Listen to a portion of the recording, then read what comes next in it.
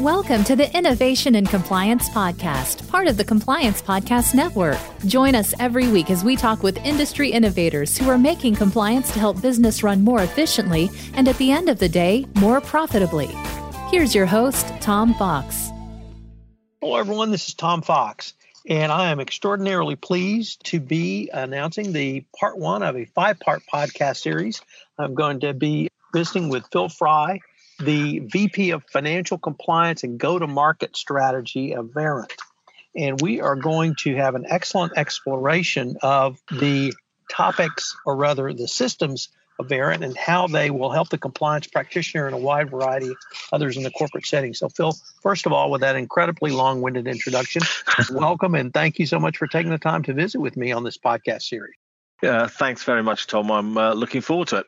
So Phil, why don't we hop right into it? And if I could ask you, really, what is Verint and what are you guys doing in financial compliance and why? Sure. So for those of you who don't know, Verint really started in the voice recording space, been around for many years recording in the financial markets. But what we did is a couple of years ago, we decided to take a complete relook at the entire compliance stack. And we decided also to take a unique approach to financial compliance. What we decided was that we didn't want to accept that legacy solutions and methods were good enough for our clients' needs, certainly not the feedback we're getting. So as well as providing what we believe is the most advanced capture and automation capabilities within this space, what we're doing is we're also partnering with best-of-breed RegTech and FinTech organizations to truly provide customers with flexibility and options. Our approach is one of true partnership. What we want to be is open. We're going to try and be honest. We'll share with our customers' objectives and work together to achieve them. So Phil, one of the things that is talked about quite a bit in compliance are different types of actions that compliance officers and business professionals can take. And there's certainly 3 that we can discuss: reactive, active, and proactive. Could you give a few words about those and how that relates to this topic? Sure. So these really refer to the velocity or the speed of response to compliance issues. Naturally, if you look at reactive compliance, it's the slowest. It's responding to and addressing compliance problems after they've occurred. So analyzing the actions and circumstances in order to both correct the specific instance of non-compliance, but also to learn lessons to help prevent reoccurrence in the future. Active compliance, as you would expect, would be thought of as in the moment or near real time.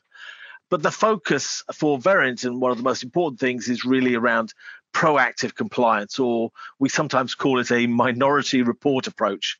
And this is really achieved with tools and processes that focus on identifying conditions in which non-compliances are prone to occur and heading them off with automation tools that enforce communications or disclosure policies, preventing some interactions from happening at all, or automatically force-feeding disclaimers into conversations, or redacting content because it's transmitted and prompting employees with guidance and knowledge content to help them follow established compliance procedures. So could you tell us about capture, control, sustainability, and oversight? Yep, sure. So this is really the framework, and this is part of what Verint call our compliance framework. In essence, we start at the first level, which is the capture, naturally. This is where we came from. This is really where we're building it from. So when we talk about capture, you have to look at the extent and scope of financial regulations, which makes it imperative that businesses can record and capture the full range of electronic communications channels used by their employees. Now, we all know how the number of available channels has increased: instant messaging, video calls, and desktop sharing, for example. And yet the majority of organizations cannot capture more than the traditional voice, dealer boards, etc., and of course, email communications. So if any of their traders are using mobile phones or tools like the latest UC solutions like Microsoft Teams, Skype for Business, and Cisco UC, well, these interactions won't be captured and are therefore automatically in contravention of regulations such as Dodd-Frank or MiFID II. So I'll be explaining how it is possible to capture all of these channels and why this is the minimum standard businesses should be aiming for. So the next level up from capture is what we call control. So control is based on the increased scope of the regulation that I've just referred to, mean that it is becoming increasingly unsustainable to carry out all of the necessary compliance checks using traditional, mainly manual methods. For example, now, if your business is placing, say, 50,000 calls per week, then verifying really as few as 1 in 10 of those recordings is already a huge task. If technology or configurations issues mean that you are unknowingly failing to record just 1% of calls, then that is 500 calls a week that are out of compliance. And because of the sampling rate, you only have a 0.1% chance of discovering this, which means that you may have thousands, literally thousands of non-compliant interactions by the time you discover it. So automation is a key part of controlling the environment. It can remove problems like this, as well as spotting other types of compliance violations and stepping in before they occur. We'll look at these possibilities in more details in another podcast. We'll also look at efficient, accurate transcription of trade-related speech recordings, something that's much harder to achieve than you might think, and how to make all of this easily identifiable, retrievable, and readily available to support speedy responses to inquiries.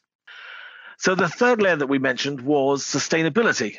It's not referring to the use of green power sources or the environment, but rather focuses on finding a way to sustain a compliant operation in the face of the very many day-to-day challenges that compliance and IT professionals face. For example, keeping up with the fast-moving multi-jurisdictional regulations and complying with regulatory requests, managing and sustaining acceptable levels of compliance and risk while organizations are going through widespread and wide-ranging change and transformation. Thirdly, staying on top of the issues and opportunities posed by an ever-widening range of communication streams and recording platforms, as I mentioned before. And fourthly, maintaining system health, inventory, and performance. Really important in new regulations, for example, like the senior management regimes that are starting to be seen around the world.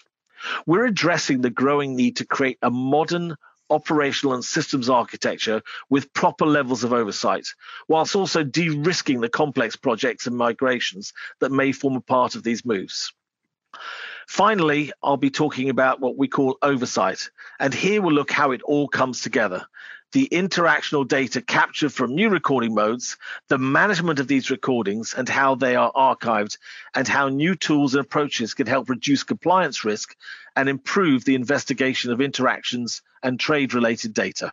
So, Phil, unfortunately, we are near the end of our time, but I've been visiting today in part 1 of a 5-part podcast series with Phil Fry, the Vice President, Financial Compliance and Go-to-Market Strategy of Verint.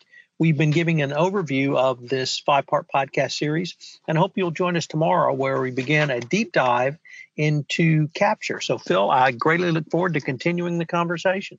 Great. Thanks very much, Tom.